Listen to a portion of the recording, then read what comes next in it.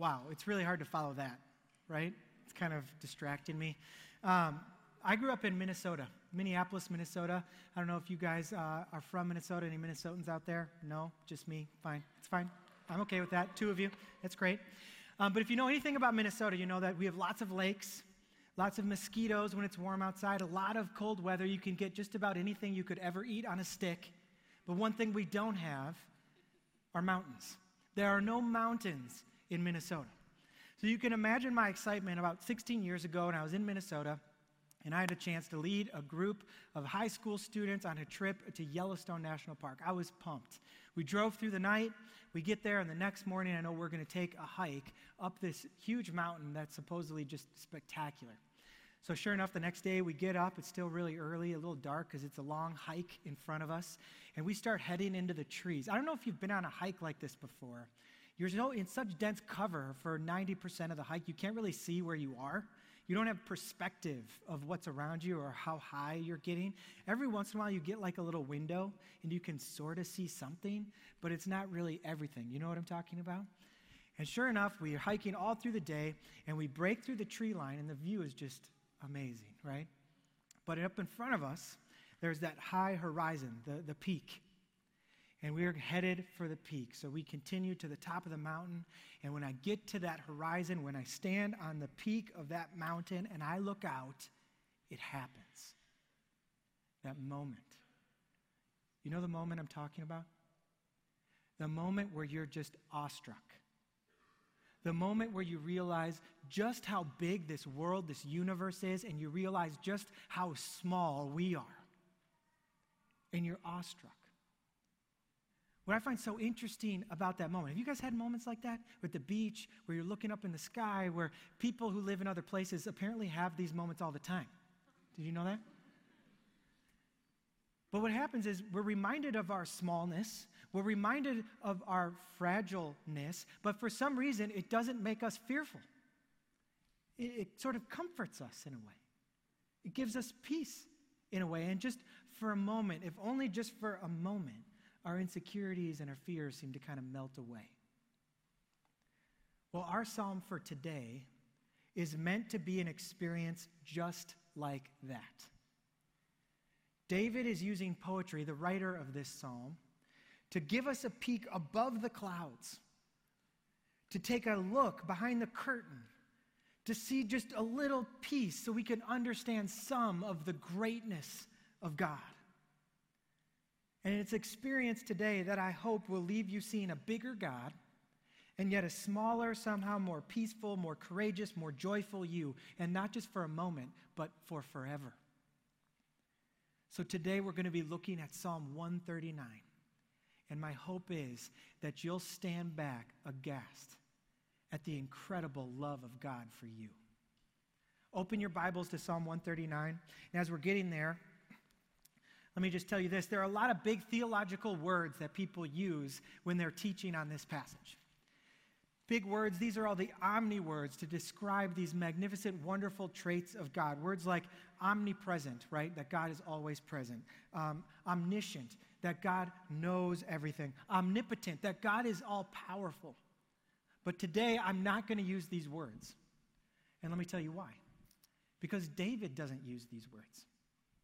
David isn't describing or isn't providing for us technical information about God. That's not his primary purpose for doing this. He does that. We do get information about God. But the reason David is writing this psalm is to describe his experience, his personal relationship with God. But sometimes when we take a psalm or a passage of scripture like this and boil it down to some vocabulary word, we might learn something new, but we can so easily miss the point. So today, as we walk through Psalm 139, I want you to hear it, I want you to see it, I want you to experience it as David's expression of his walk with God.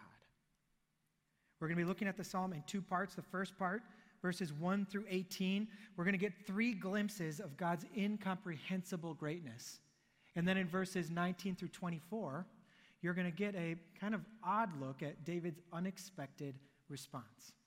So look with me at our first glimpse of God's incomprehensible greatness, verses 1 through 6.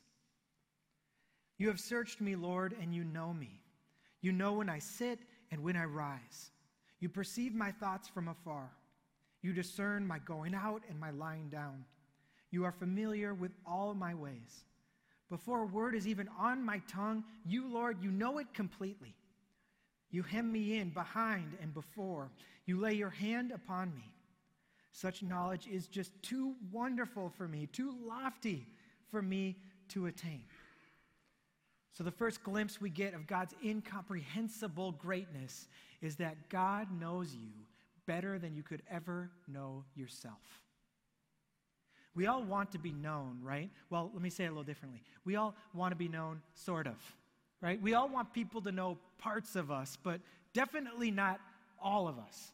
You look at Facebook or any kind of social media, Instagram, what do people do? What do? We put up the parts of us that we want other people to know about, and we kind of hide the unsavory bits, right? Isn't that what we do?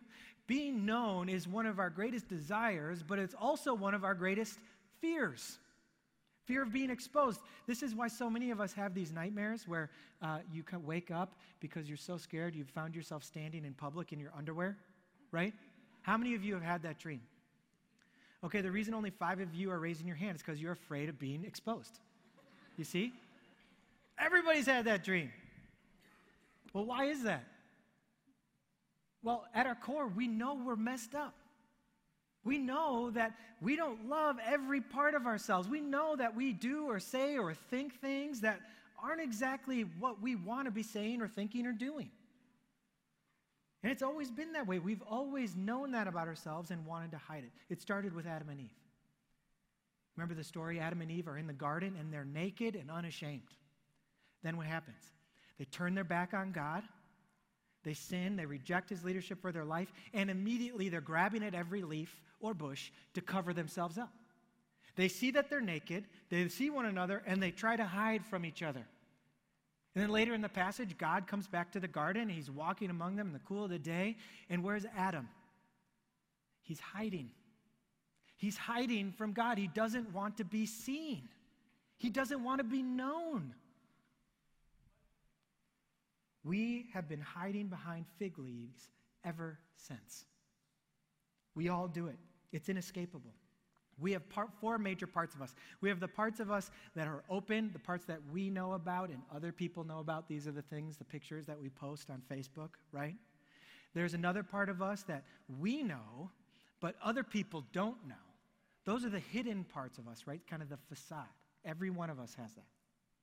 And then we have another part, and these are the things that other people know about you, but you don't know about yourself. These are your blind spots, right?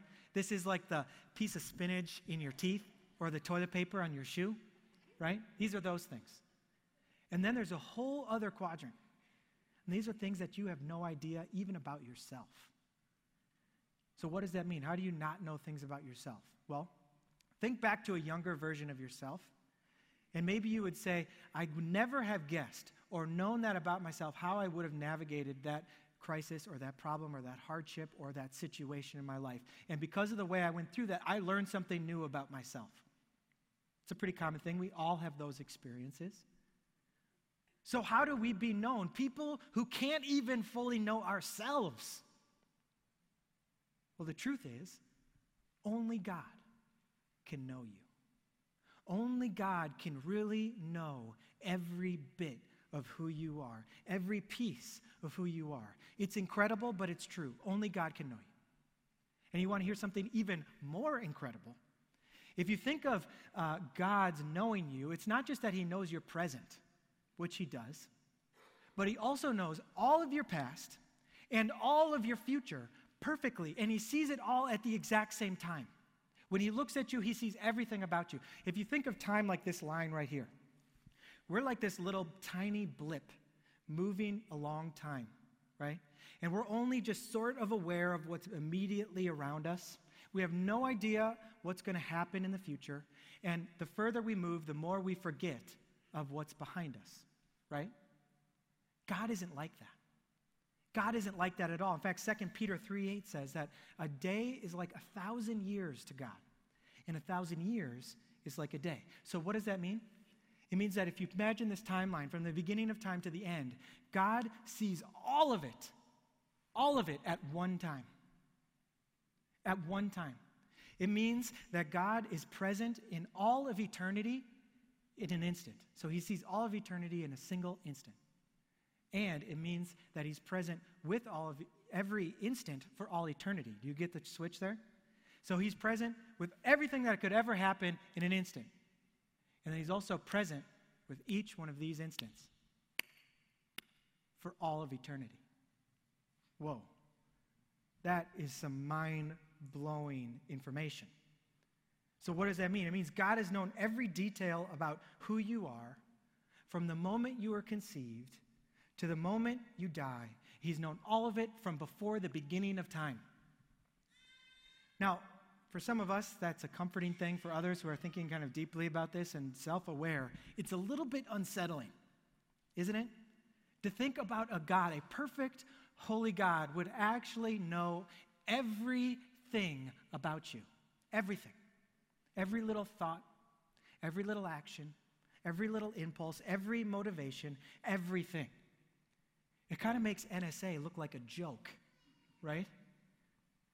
And as you see in these next few verses, even David expresses some of that longing, that desire to run, to not want to be fully exposed.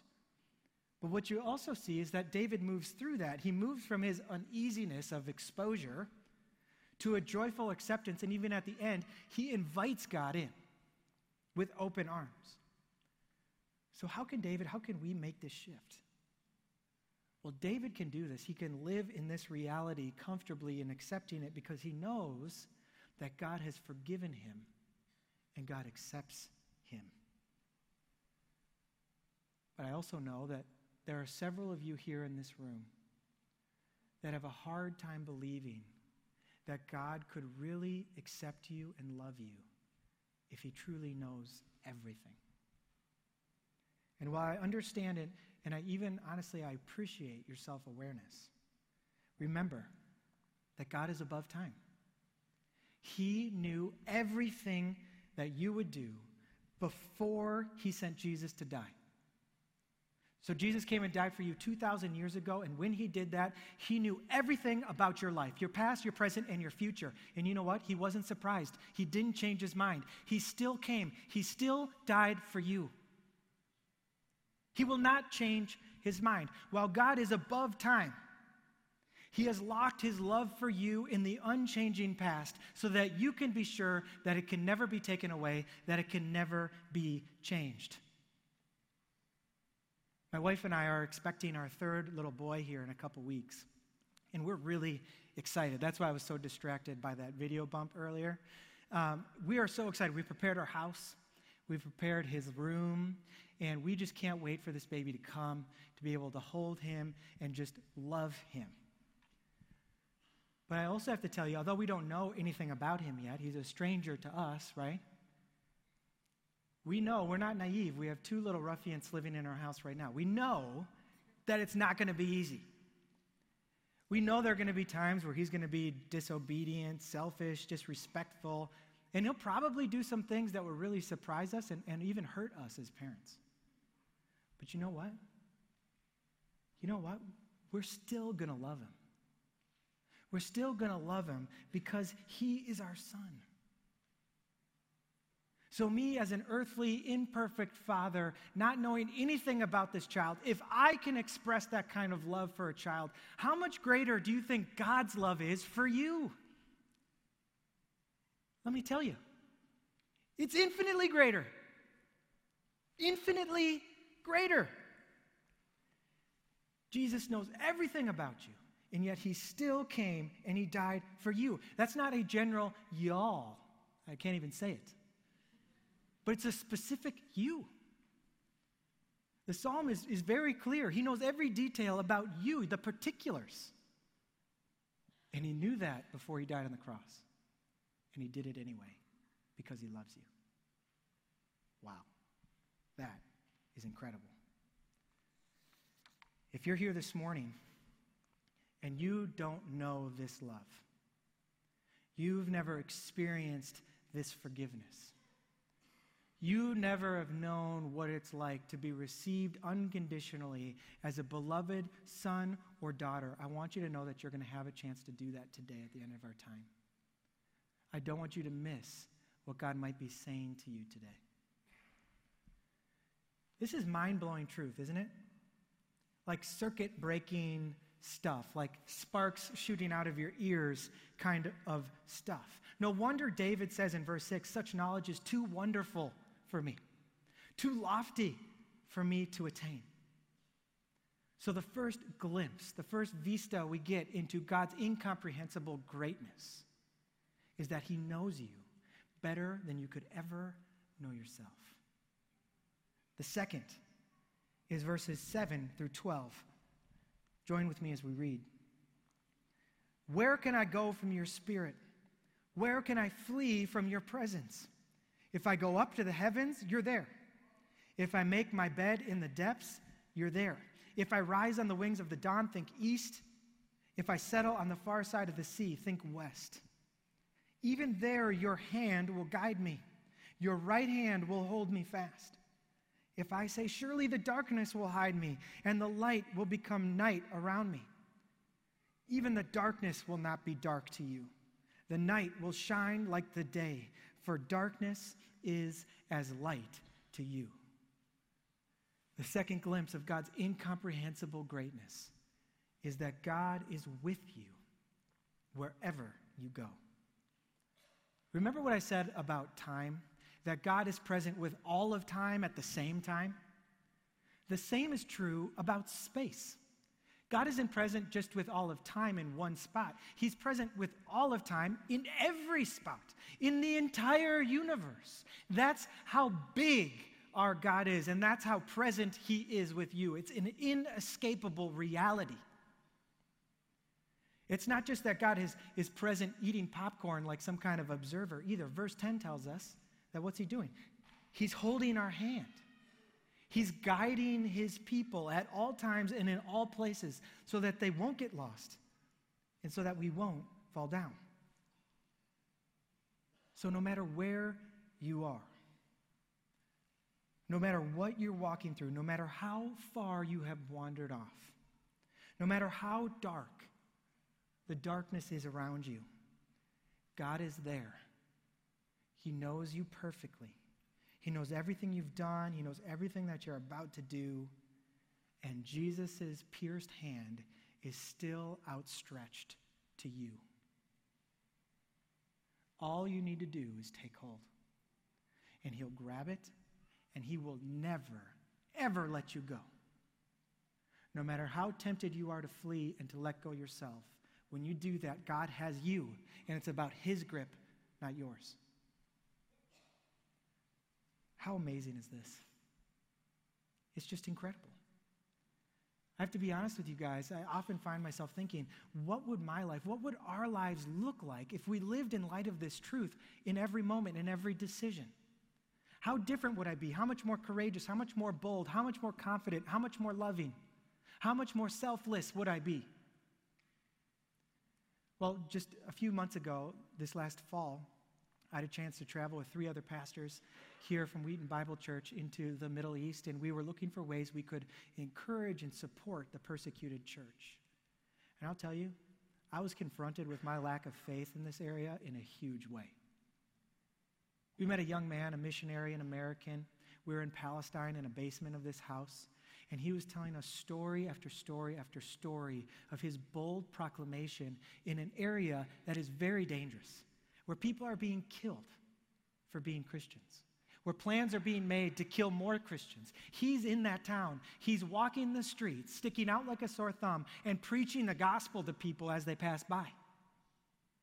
And people's lives are being changed. People are being healed. I mean, I tell you, I was listening to story after story, and I was just blown away. So we'll call him Sam. So afterwards, I asked Sam, I said, Sam, how do you do it? How do you do it? He looks at me, he says, Ted, what do you mean? I've got the creator God of the universe, the one who just, with a breath, created the whole world. He is with me at all times. Every corner I stand on, every street I walk down, every room I walk into, God is with me. What do I have to fear? Talk about being put in your place, right? It was such a challenge, such an encouragement for me to be reminded that the promises of God are true. They are true. He is with you, just like he was with this young man. John 10, 27 through 30 says it this way. This is Jesus talking. My sheep listen to my voice. I know them, and they follow me. I give them eternal life, and they shall never perish. No one will snatch them out of my hand. My Father, who has given them to me, is greater than all. No one can snatch them out of my Father's hand, and I and the Father are one. Or how about this? Romans 8, 38 through 39.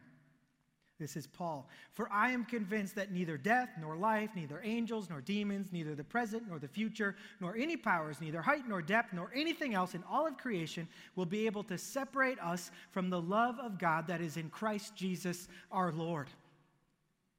Now, did you catch that? Not even death, or as Psalm 139 puts it, the depths, right? Something like the grave. Not even that can separate you from the hand of God. God's hand reaches over the horizon of life itself. And even there, it will be strong for you. We have an amazing story, an illustration of this in Jesus' life we find in Mark chapter 5. It's the story of Jairus' daughter. Jesus is confronted with this man named Jairus. He's a religious leader of the time, and he's desperate. He comes to Jesus and says, Jesus, my daughter is sick and she's dying. You have to come to my house right now because you can heal her. So quickly, Jesus follows Jairus to his home, and when they finally get there, you can imagine what the scene is like.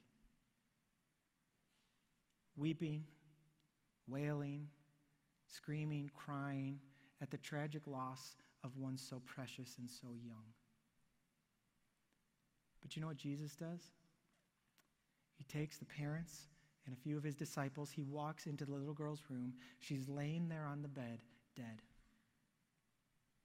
He gets down next to her, and he grabs her hand, and he whispers in her ear, little one, precious one, get up. And she does. She gets up. She gets up. She's alive. You see, the hand of Jesus literally reached through death, and with one yank, he pulled her through. When we allow Jesus to take our hand, darkness becomes light, far becomes near, and even death becomes life. All we need to do is reach out and take hold, and his strength will become our strength. Wow. Wow. So far we've seen two glimpses of God's incomprehensible greatness. First, God knows you better than you know yourself. Second, God is with you wherever you go. And third, verses 13 through 18. Follow along with me.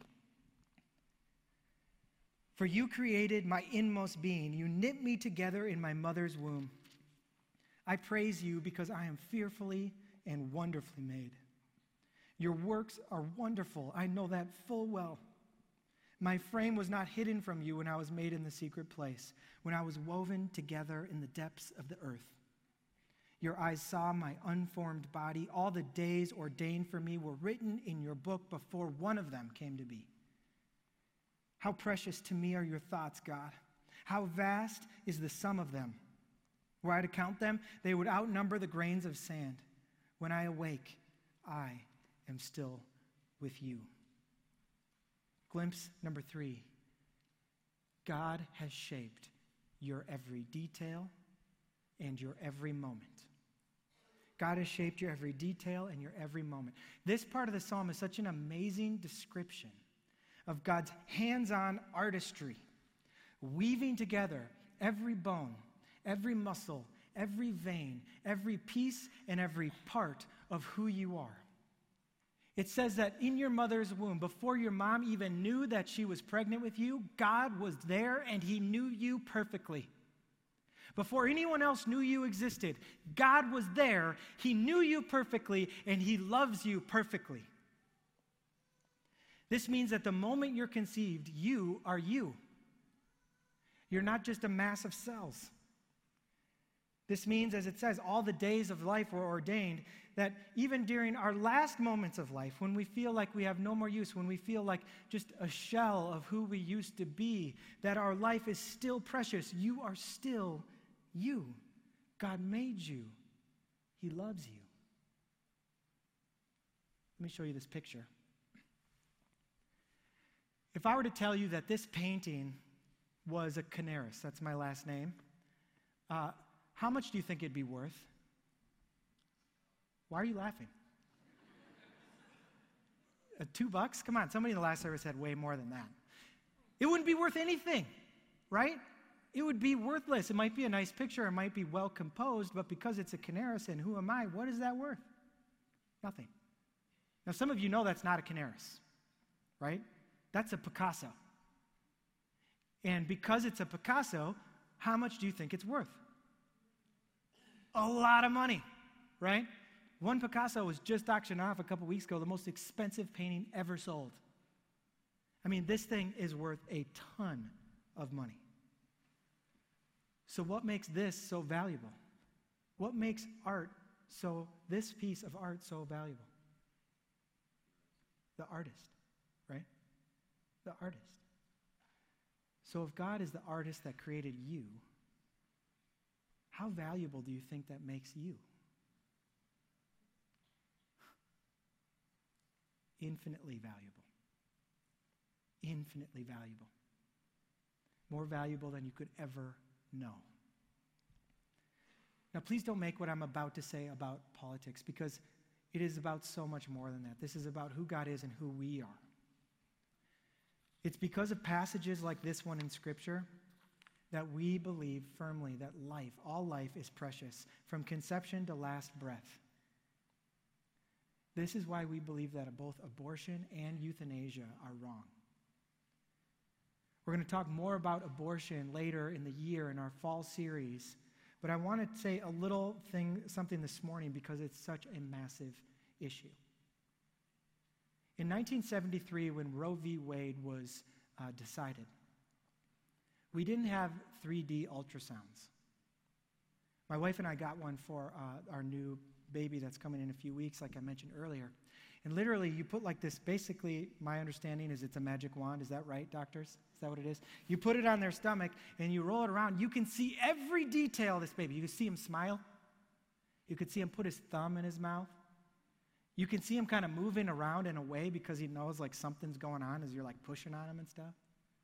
It's absolutely incredible. And with all this new medical technology, it's shown us that like when a doctor needs to take blood or a sample from a baby that's 8 weeks old, it will pull away. At 8 weeks, it will pull away because all its organs are functioning, all its major organs. Its nervous system is working, its brain is working, its heart is pumping, its liver is making blood cells, it has fingerprints, and there's even new research that shows that babies are dreaming when they're sleeping. But our culture says that that's not a human, that's not a person, that's not a soul. It's estimated that last year there were at minimum 40 million abortions worldwide. 40 million abortions last year, at least, worldwide. That's about 125,000 a day. Now, statistics like that are kind of numbing. It's hard to really understand how many that is. But let me tell you this way. During World War II, 25 million soldiers were killed. Throughout the whole World War II, 25 million soldiers were killed. There are 40 million babies killed every year. Wow. In the U.S. alone, there's 3,000 abortions a day. You know what that means?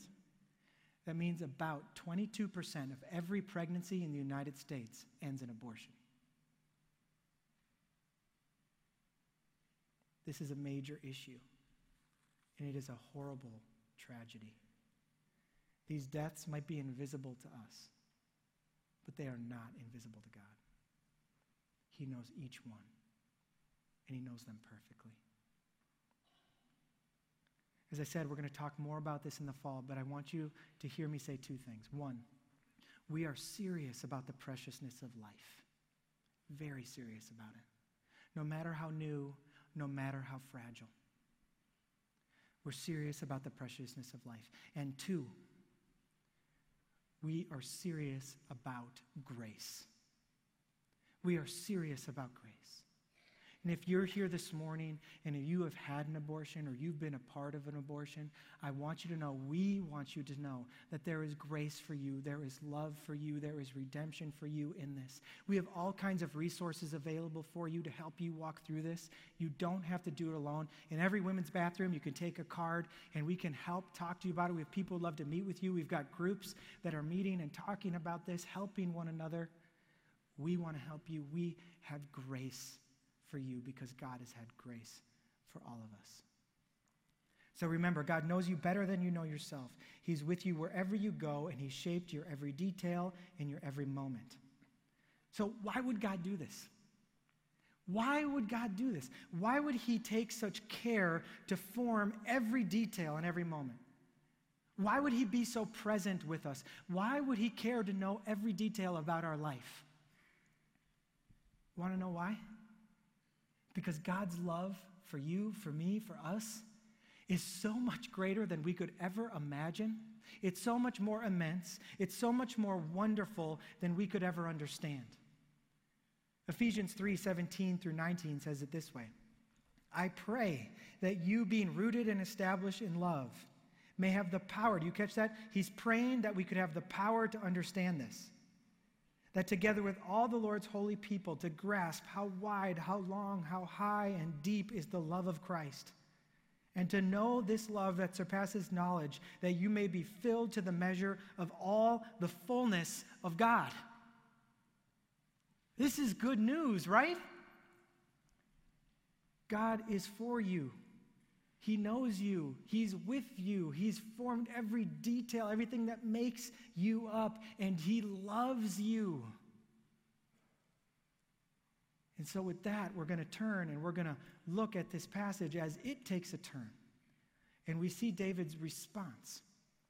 Now, I want to warn you, it gets a little bit weird, all right? But I'm going to explain it, and I hope it'll make sense. So look with me starting in verse 19.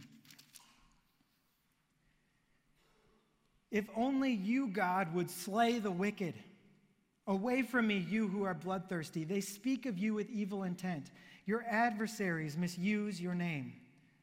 Do I not hate those who hate you, Lord, and abhor those who are in rebellion against you? I have nothing but hatred for them. I count them my enemies. Search me, God, and know my heart. Test me and know my anxious thoughts. See if there is any offensive way in me, and lead me in the way everlasting. So, anybody else a little bit confused? Just me? Then I'll explain it to myself again. So let me try to explain. David in these last 18 verses has just done an amazing job, remember, of giving us a glimpse of God's incomprehensible greatness. A peek behind the curtain, a peek over the clouds, however you want to describe it. And He's shown us God's incredible, great love, care, and presence for His people. But when David takes his eyes off of God and he looks back at this world, he sees something very, very different. What does he see? He sees people who are killing one another. And he sees others who are trying to misrepresent or malign God. And David is mad about it. Of course he's mad about it. One commentator puts it this way, I think it's so helpful. These verses express David's disorienting, rough re-entry into Earth's atmosphere. Isn't that great? And it leaves me, and I'm sure it leaves you, feeling a little bit of whiplash. So there are two things that David are responding to here. And let me illustrate them for you because I think they'll make a lot more sense when we understand them. Remember the picture I showed you, the Picasso versus the Canaris, right?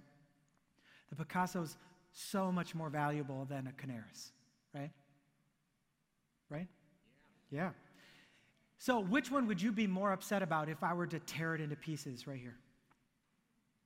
If I were to take the Canaris and tear it up, the only person upset would be my wife, right? If I were to tear up the Picasso, there would be outrage. I'd be in the news. How could somebody possibly destroy something so valuable, so precious, so important, right? You are infinitely more valuable than a Picasso. Shouldn't we be infinitely more outraged when somebody wrongfully takes a life? David has seen God for who he is and has seen just how valuable his children are to him, and he is rightfully upset, as is God. Second, David is angry at those who hate God and tell awful lies about him. So for this one, I'm going to need you to actually think here, okay? Who is it in your life that you love more than anybody else? Who is it? I want you to actually picture a face, okay? Who is it that you love more than anybody else? Is it a parent, a grandparent, a child, a spouse, a friend? Who is it? Let me help you out. It's usually the person who's loved you the most, the person who knows you the best, the person who has just been through thick and thin with you, the person who knows how you're wired and loves you for who you are. Okay, you got that person? For example, let's just say it's Nana, all right? The person you love more than anybody else is Nana. So tell me, how would you feel if somebody was walking around saying, I hate Nana, and I'm going to tell all kinds of lies to destroy her reputation because I hate her? Do you want to be friends with that person? Mac, do you want to be friends with somebody who hates your Nana? No, of course not, right? Nobody would. You'd be so upset. How could anybody hate Nana? But I don't know how close you were listening. Do you catch those three things about the person who loves you best? Let me restate them. It's the person who knows you the best. Maybe the person who knows you better than you know yourself. The person who's been with you through thick and thin. The person who's with you wherever you go. And thirdly, the person who just knows how you're wired and loves you for who you are. Our God, who created every detail of your wiring and loves you for who you are. You see, for David, God perfectly and infinitely does all of those things in in Psalm 139. And those are the same things he does for each of us. So he's upset when people hate God. He's upset when people malign God, when they make up rumors about God or make other people hate God. But there's another question in this text that we have to ask to really understand how we can apply it to our lives today, and that is this.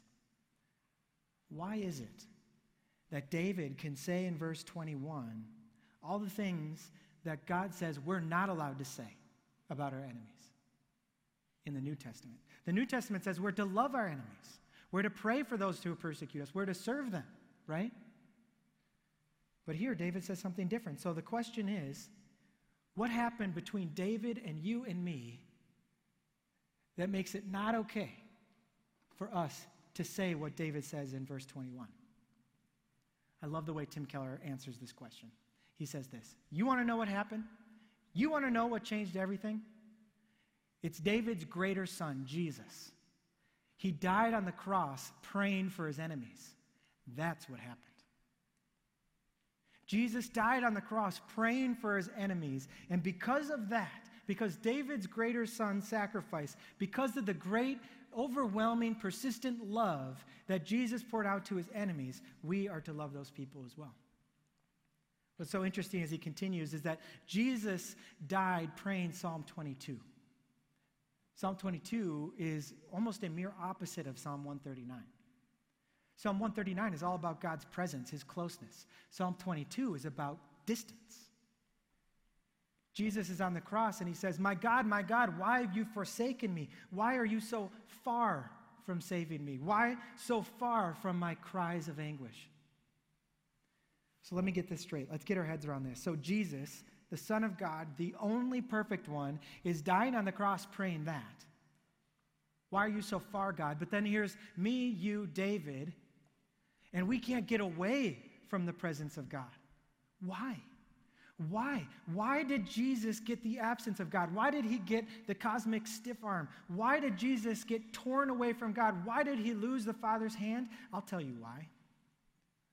Jesus let go of the Father's hand on the cross because he was getting the rejection that we all deserve so that we could have the complete acceptance in God's eternal grip. And that is the grace that is offered to you this morning.